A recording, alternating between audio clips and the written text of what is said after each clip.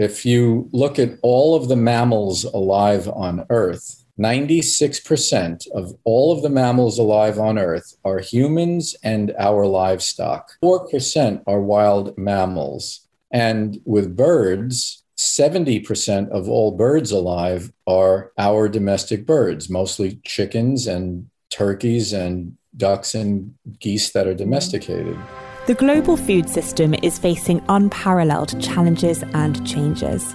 So, how can we reset for a better, more sustainable future? Introducing Control-Alt-Meat, the weekly podcast that explores the issues transforming the global food business. I'm your host, Katie Briefel. Come join me as I speak to the innovators and investors, policymakers and product developers, the scientists and the chefs, who are all on the front line reshaping the future of our food. This week's episode of Control-Alt-Meat is with Carl Safina, an ecologist and author of books and other writings about the human relationship with the natural world. Safina's lyrical non-fiction writing about the living world has won a MacArthur Genius Prize, among many others. He grew up raising pigeons, training hawks and owls, and spending as much time outside as he could. Safina's studies of seabirds earned him a PhD in ecology from Rutgers University. He is also the first endowed professor for nature and humanity at Stony Brook University and founder of the not-for-profit Safina Center. His writing appears in the New York Times, National Geographic, HuffPost, and others, and his PBS series, Saving the Ocean, can be viewed online. 2 of his books have been New York Times Notable Books of the Year, including his 2020 book, Becoming Wild: How Animal Cultures Raise Families, Create Beauty, and Achieve Peace. In this episode, we discuss what he's learned in his lifelong study of animals and the links he's drawn between animal and human consciousness. He says we are much more related than we are different. Safina offers his perspective on how agriculture leads to devastating effects on the environment, along with his own personal experiences witnessing the dramatic changes to wildlife. But amongst his warnings about mass extinction and damage to natural habitats, the interview also offers an optimistic outlook if we can take the time to stop, observe, and make choices for a better future.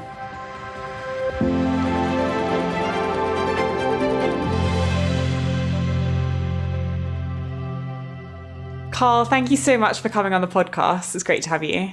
Oh, it's really a pleasure. You had a fascination with animals from a very young age, and you were interested in studying how they lived and looking at their behavior more closely. Could you talk a little bit about what inspired that? I don't know, really. I just always really loved animals from the time I was quite little boy. And we lived in Brooklyn, New York, not a very animal-rich environment, just a city kid. But I just always had a fascination. My parents would take me sometimes to the Bronx Zoo or the New York Aquarium or the Museum of Natural History in New York City in Manhattan. I always wanted to have whatever little pets I could get my hands on, which wasn't too much. Some fish in a small tank, maybe a lizard or two every now and then. And then when I was 7 years old, I started raising homing pigeons. And I eventually, I acquired other pets. And I didn't make much of a distinction in those days between domestic animals or wild animals or captive animals. To me, they were just all incredibly interesting. And I always wanted to be around them.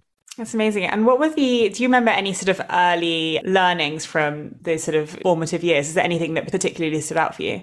Yeah, very much so.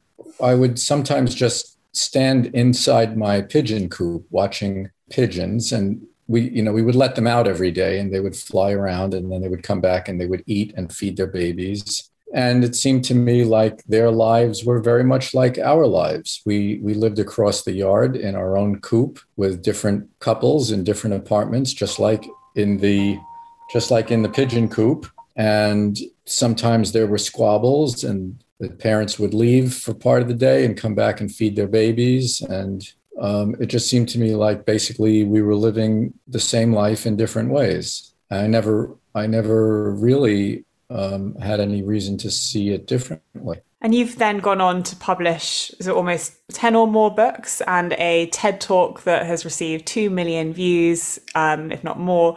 And you've become a sort of expert in the space on how animal behavior and how animals think and feel.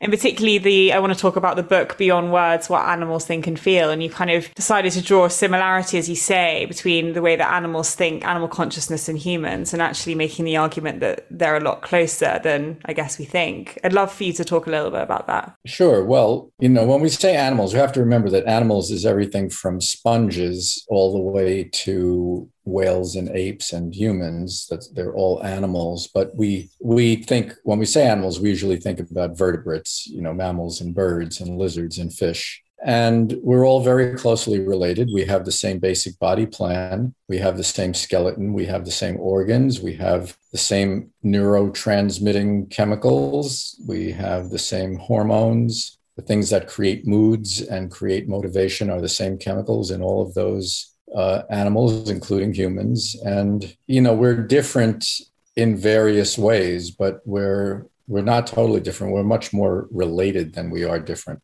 And you've written before about it animals and who animals. Could you explain a little bit about what the distinction is between those? Yeah, a lot of people call animals it. And I was thinking about that word and why we think of ourselves as who. Who are we? We are who we are because of our relationships with others and our relationships, in the world and in society. There are quite a few other animals where there are social groups where they are somebody and they have relationships. They have long-term pair bonds, long-term family bonds. They have relationships as parents or as offspring, and that's how they know who they are. And some of those relationships last for many decades in things like apes and whales and elephants and some others. So I say that all of those animals that are defined by their relationships are who animals. And then you might have things like a mosquito, which doesn't really exist by social relationships. Maybe that's more of an it.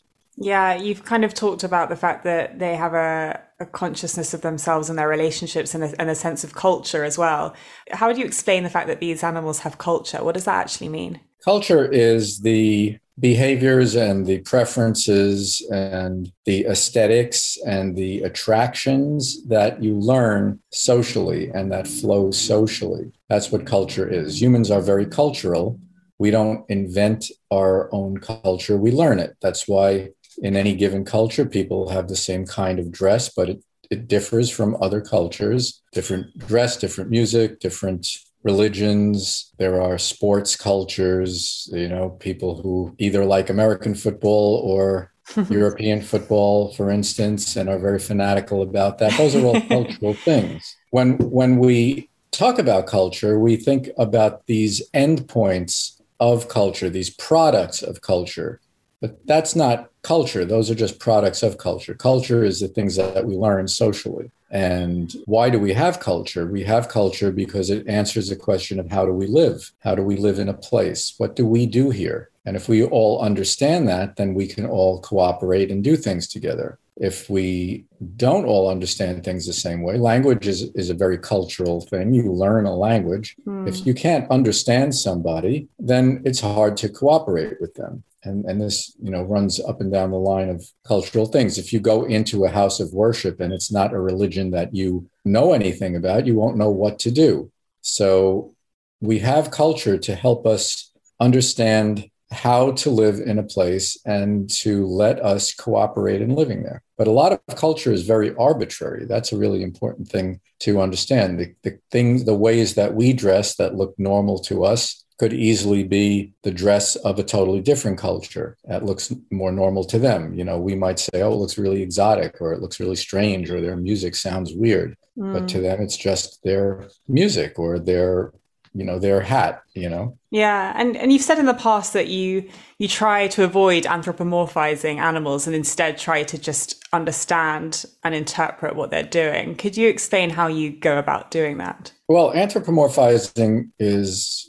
projecting human thoughts and emotions onto other animals. I actually think that's often a first decent guess at what they might be doing and why. but they may have some of the same feelings that we have. They may have some of the same thoughts that we have. When I'm looking forward to going for a walk with my dogs, they immediately pick up on all the cues. I may be putting on a jacket or picking up my keys. They want to go for a walk also. So, we're having pretty much the same thought. Sometimes I'm writing and I'll have the door open now that it's summertime, and two of the dogs will come and visit me. Well, sometimes I like to be with them. Sometimes they decide they like to be with me. Those are similar kinds of thoughts. So I'm not projecting. I'm just observing that there are many similarities, and that if a dog seems happy, it's a happy dog. And if it seems frightened or afraid, it's frightened. You don't see a dog acting frightened when it's around people it's known for a really long time and everybody gets along. And, you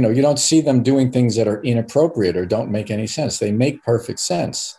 And they make perfect sense because they are acting in ways that we act and understand. And are there any instances from other animals where they display behaviors that we could anthropomorphize and rationalize in a certain way, but really it's a little bit different to that? Can you think of any examples of that? Yeah, I think there are a lot of things like that. And I think that people, the less people know about animals, the more prone they are to maybe making a mistake like that. I remember once I was tagging birds and we were catching them by putting up a very fine net, and two birds were flying with one another. One of them hit the net first and the other started hovering. And my father, who was there, he said, look, that one's trying to get his friend out of the net. But it didn't look that way to me. It looked like the second one was simply trying to figure out what had just happened. Wasn't really making it, didn't understand the situation well enough to try to get its companion out of the net. It was confused about what was going on and wasn't sure what it should do. So I think people can make mistakes like that and attribute things in ways that are incorrect. But I also think that insisting that there's nothing going on that they can't think or they can't feel, that's really incorrect. And I think that's the worst of the two mistakes. Because some of your work posits that the human-centric thinking that we've had for many years is incorrect, in the sense that animals are in fact incredibly intelligent. You look at sort of birds who can create tools and whales who have incredibly complex communication systems. And in what ways do you try and sort of debunk that thinking? Well, I think the main thing is that a lot of other animals have lives and that they value their lives and that their imperatives are very similar to ours. They need to find enough food, stay alive, keep their babies alive. We have a pair of owls in our backyard that just fledged a brood of young ones. And one of the owls was an orphan that we raised and released. So She knows us really well. And we give her food in the evening. And she comes looking for the food. She knows what she's doing. She knows she's coming to look for food from us. And then she takes it into the forest and she calls her young ones. She very much appears to know what she's doing. She knows she's coming to get food, going to feed her babies. When I watch her feeding the babies, what's kind of surprising to me is that she seems to take some care about making sure that the different ones get enough food and doesn't just sit, mindlessly pulling pieces of food off and giving them to whoever's closest. Sometimes she moves to one who hasn't gotten any and starts feeding that one. So, these are some of the things, but you have to watch for a very long time to start actually seeing what they're doing. Carl, did I hear you named your little family of owls the Who? Yes, the Who. That's what we call them. Very good. I like it. My wife contributed that. And some of your work is examining humanity's place in the world and its relationship with animals. What do you think we're getting wrong at the moment, and you've talked about the need to watch and observe. What else do you think we need to be doing more of? Well, we really need to be making sure that they don't get pushed off the end of the earth and start to really go extinct in massive numbers. I mean, we have what's called the extinction crisis because the rate of extinction is about 1,000 times what it would have been pre-industrial, pre-civilization. And most wild animals are at their lowest population levels ever. The area they have to live in is mostly disappearing and degrading and shrinking. If you look at all of the mammals alive on Earth, 96% of all of the mammals alive on Earth are humans and our livestock. 4% are wild mammals. And with birds, 70% of all birds alive are our domestic birds, mostly chickens and turkeys and ducks and geese that are domesticated. This is a tremendous change from the way that the world was, and I would say the way it's supposed to be. It's a complete imbalance, and many of those species have declined enormously in our lifetimes. There are many species that are, the biggest, most famous ones we know: elephants, lions, giraffes, pandas, chimpanzees, things like that, where their population has declined something like 70 or 80% since I've been around. It's a catastrophe. And how big a role do you think animal agriculture is playing in this? I mean, you've hinted at the number of animals that are sort of are related for our livestock. How central do you think that is to the problem? Well, like the current food system. Animal agriculture is a big part of it, but agriculture generally, because we have something like nearing 8 billion people. There's 3 times as many people alive now as there were around the time I was born, or just before I was born. It's about tripled since then. And, fly across the United States, for instance, and look down, you just see tiles of farms. A lot of that is growing food for people, and a lot of it is growing food for cows and pigs and chickens. A lot of the fishing in the ocean is for fish that are converted to food for cows and pigs and chickens. So animal farming puts a big strain on a per hectare or per acre basis. But just feeding as many people as there are, I mean, I've seen many wild places get plowed under. Places that were wilderness when I was young are farms to the horizon now. And some of those places had the biggest and the wildest animals in the world on them, including elephants and giraffes and things like that. Yeah, it's devastating. I've flown over the US and some of these states as well, and it's unbelievable. As far as the eye can see, it's just farmland, and it is startling. Right. And you've called us to sort of reevaluate our relationship to animals and to the environment. What are your main suggestions for trying to reverse this trend or to tackle it? Well, we make a lot of decisions every day about what kind of people we're going to be, what we're going to eat, how we're going to live. Are we going to, waste a lot of water or a lot of energy? Are we going to be mindful of what we do? What are we going to drive? How are we going to travel? How many children are we going to have? What organizations might we be able to contribute to, and how we talk to our friends, and what we talk about, and who we vote for. All of these things have effects. And I think there's a big difference in a lifetime that is lived trying to do what we can do, and or just saying, well, screw it, I don't really care. I think that's a big difference. Yeah, absolutely. And you've done some incredible work in trying to help with ocean conservation. Could you talk a little bit about what you've done so far? Yeah, well, when I was studying seabirds and also just doing a lot of fishing for my own food and for recreation, I noticed that the fish seemed to be declining year after year. It just seemed like there were fewer and fewer fish. And I realized that... How did you notice that, firstly? Well, you just don't catch as much. Right. Oh, so really just in your personal experience, that's how apparent it was? Right. Wow. Yes. Okay. Right. And then I started looking into it, and I started to realize the scale of fishing was mind-boggling, way beyond anything I ever imagined. There were actually reports showing that fish had declined enormously. And I got very involved with that, with campaigns against drift netting, for instance. In the 1980s, there were about 1,000 boats that were using drift nets that were often 30 miles long. That's Can you explain what the damage that does? Well, it's 30,000 miles of netting in the ocean every night, catching anything that swims into it, from the surface down to about 30 feet or 50 feet or something, like, depending on the dimensions of those nets. But it was devastating to fish and squid and dolphins, and it started to make populations plummet.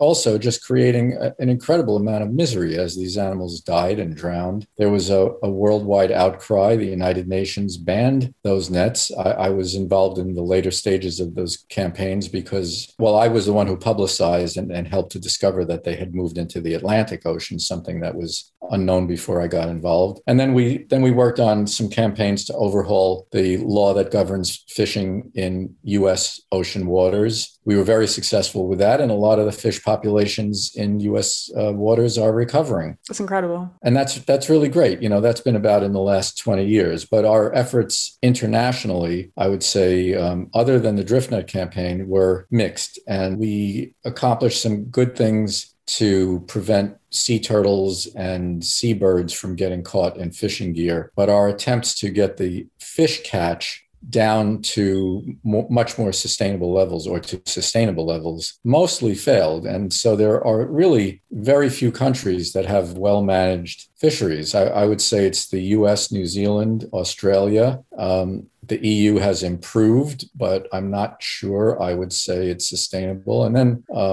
all around Africa and Asia, it's still a terrible situation, increasing depletion. And then we have coral reefs dying. I mean, all these other major problems, acidification of the ocean. Isn't it coral reefs? You can get very depressed talking. We've lost like half of the living mass.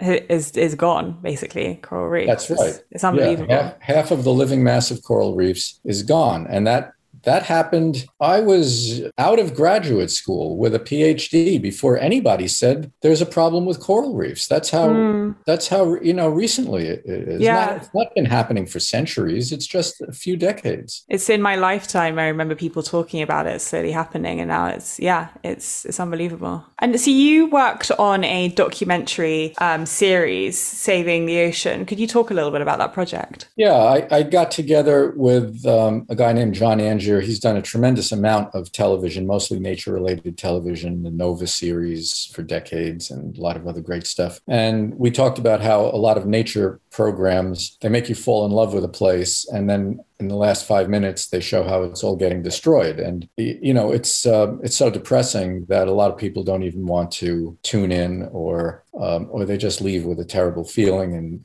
and not a great way to communicate some of these things. So we thought we would invert that, and we would start with the problem as the premise, and find people who are solving the problem. That's why it's called Saving the Ocean, not called Threats to the Ocean. It's called Saving the Ocean because it's about people who were doing that. They were restoring habitat. They were working on sea turtle conservation. They were using clean fishing techniques that were sustainable. And there you go, Carl, some positivity. Yeah, right.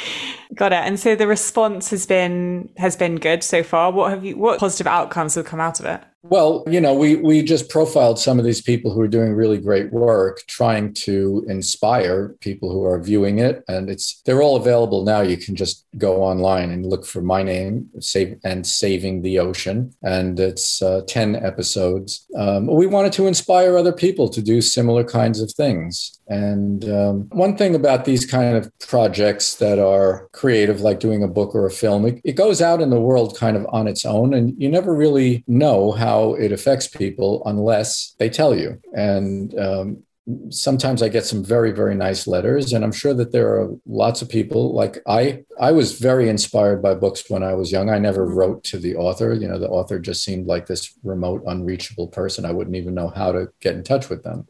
So these works are a little like children. They go out in the world, they have their own lives and their own relationships with people. That's a really nice way of putting it. And I'd love to talk a little bit about the writing process and the artistic process, because your work is quite lyrical, and there seems to be an interplay between the science and then almost poetry sometimes when you write. Could you talk about the relationship between the two and how they complement each other? Well, I'm trying to communicate. And if you just write a report with all the facts, nobody would be very interested in reading that. Very few people would be very interested in reading that. So I'm also trying to, infuse it with the power of the beauty and what's at stake, and make it a real reading experience, an experience where you can feel like you're there, which is the magic of words on a page. It can at times transport you. So I'm really trying to make an emotional connection, which I think is actually more important than the information.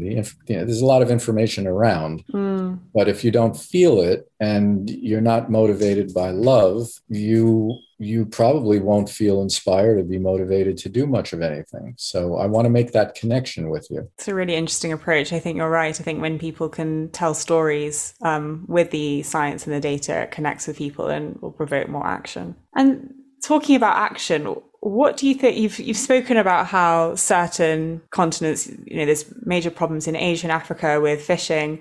How do you see the best ways that we can try and tackle this? Is it through policy? Is it through consumer choices? How can we move the dial significantly on these issues? I do think it's all of those things. I don't think we need to think about what's the one thing, because there isn't a one thing that we can do. I do think there is one major thing that is probably the biggest lever point, the biggest fulcrum. If you look at the population trajectories of different countries and where they are right now, which countries are still growing fast, which countries have basically stopped growing. A lot of it has to do with where women have become full citizens in the last generation or two. Now, when I say full citizens and the last generation or two, think of my mother, for instance. When my mother was a young adult, women in the United States could not have a bank account unless a man signed for her. Women were often not admitted to colleges and universities if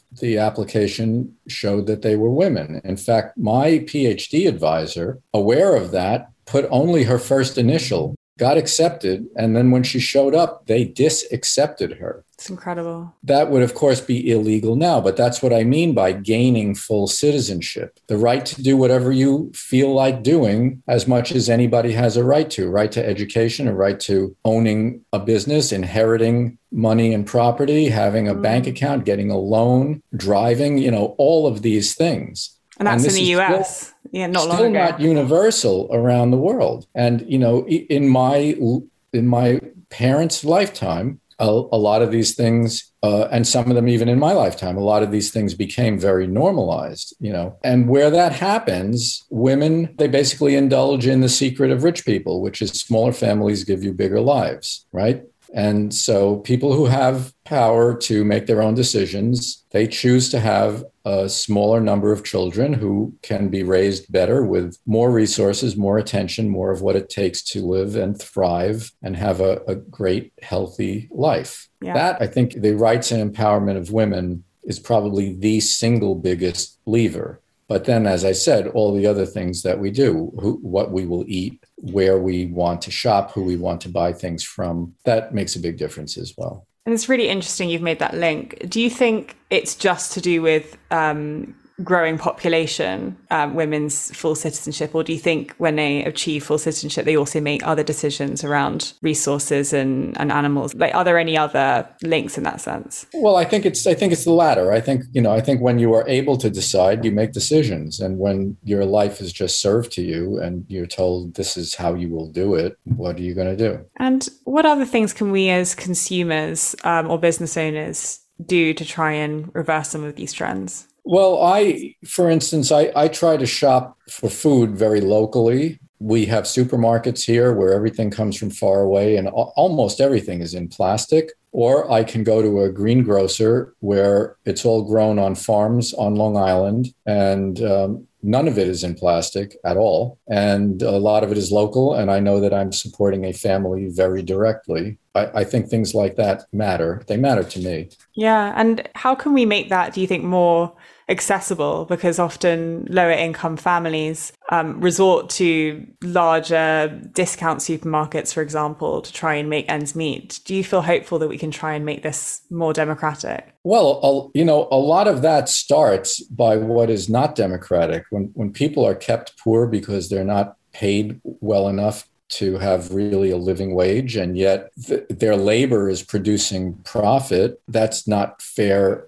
to begin with. So it's not just a matter of how do we get better food for poor people. It's how do we get better lives for people who are now poor so that they're not poor and they're paid properly, within the realm of reason for the profits that their work produces, instead of strategies that have happened in the last few decades where corporations have realized that if they pay people really badly, they can just go on food stamps and then the rest of us pay for their food instead of them being paid for the work that they're doing. So, a lot of these things are problems at a very deeper level than just how do you get better food for poor people? It's, how do you get better lives for people, fairer lives that are more democratic to begin with? And you obviously have a real passion for understanding how animals think and feel. We could argue some people don't make that connection, right? Maybe they haven't spent a lot of time observing animals like you have, or because of the way that culture is designed to sort of desensitize you from the animals that you're eating.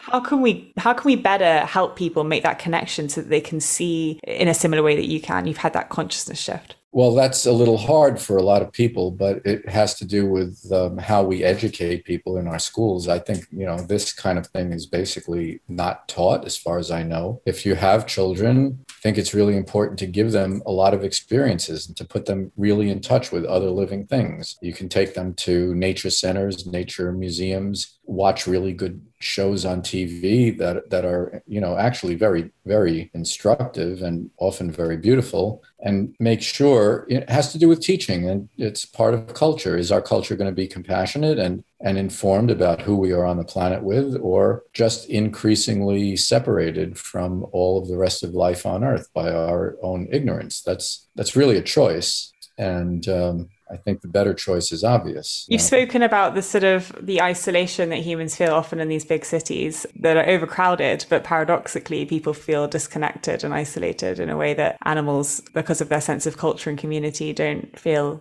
unless they're obviously put in captivity.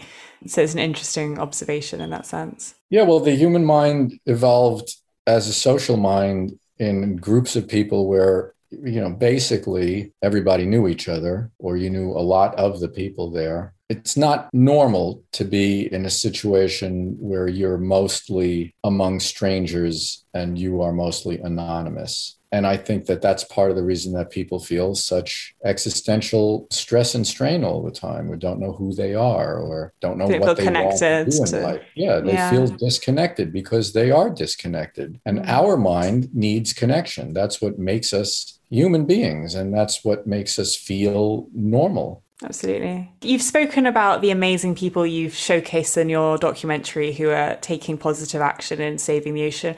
What other things do you feel optimistic about looking ahead to the future? What groups of people or campaigners or innovators have you seen who you're inspired by? Well, I think about things that looked really, really bad when I was younger. Some of my favorite animals, for instance, or even some great wild places that were threatened. But when I was young, these hard pesticides like DDT and other pesticides had wiped out some of my favorite birds, like peregrine falcons and ospreys and eagles, from most of their range. And people thought they were going to go extinct and were doomed, and there was nothing that could be done to save them. But a few people did not take that lying down, and they worked very hard to get laws that banned the indiscriminate use of those pesticides. And other people worked to breed some of those birds in captivity for release, or to move eggs around from nests where the eggs were not breaking to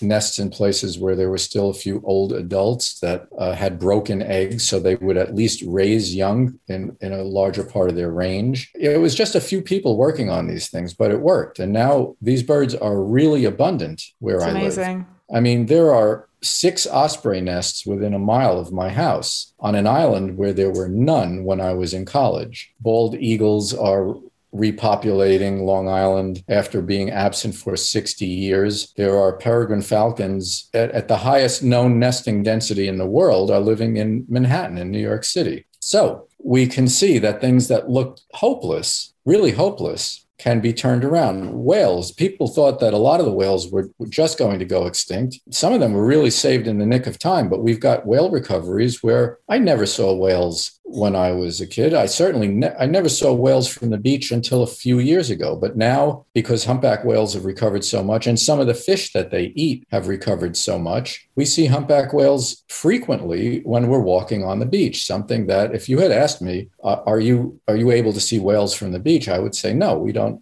We don't. They're not there. They don't live there. And anyway, there are so few of them. So I've seen things get vastly better than I thought they could get. And that's what inspires me. It is inspiring. And there's a huge push to put an end to things like factory farming, which we know have devastating impacts on our health and on the environment. How big a role do you think trying to close that industry down is going to have? Well, I think the more effective way of doing it would be to reduce the demand. And there are probably more vegetarians and vegans in the West, in Europe and in North America than ever before. A lot more people eating less meat than ever before. And we have some very clever people who have worked on these substitutes that taste exactly like meat, like Beyond Burgers and Impossible Burgers. I've had these things and I've served them to friends of mine who simply love hamburgers. And they say, they can't tell the difference, and they know it's better for the environment and it's better for their health. And so that's a really great strategy. Absolutely. Carl, if people want to find out more about the incredible work that you're doing, where should they go? Well, the easiest thing is 2 websites. One is carlsafina.org. That's me. And the other is my small not-for-profit organization, which is called the Safina Center. It's at safinacenter.org. Just safinacenter.org. And you can see the really great work that our people are doing, trying to connect the science and the information and people's emotional cores. That's what we're really trying to do. We're trying to really reach people emotionally about the living world and what's at stake. And we have some just fantastic people doing some great work. And you've talked about the power of storytelling, these forms to try and affect people and make that emotional connection. Has there been a single book or a film that you read or watched that really sort of was an unlock for you that you would recommend to others? Well, it was a long time ago now when I read books that really, I felt changed my life. And some of them are classics. Rachel Carson's book, Silent Spring. All of her books are great, and they stand up over time. Aldo Leopold's book, A Sand County Almanac, which was the first time in all of Western philosophy. It's not a philosophy book, but it has a very philosophical ending. First time in all of philosophy that anybody in the West came out and said, we are part of the living world. It's a pretty brief book, a beautifully written book, and a true classic. A lot of Barry Lopez's work, including some very recent work of his, and a hero of mine, Peter Matheson. And another person whose writing I loved when I was young, John McPhee. So those are some of the people. Wonderful. Thank you, Carl. And highly recommend listeners check out your book as well, Beyond Words. Thank you so much, Carl. It's been an absolute pleasure having you on the podcast. Right. Well, it's been a tremendous pleasure being with you. I really appreciate it. Thank you for tuning in to this week's episode of Control Alt Meet. If you enjoyed this episode, please subscribe and leave a review wherever you get your podcasts. Be sure to share your favourite episodes on social media to help us reach more listeners like you. You can also visit controlaltmeet.com to learn more.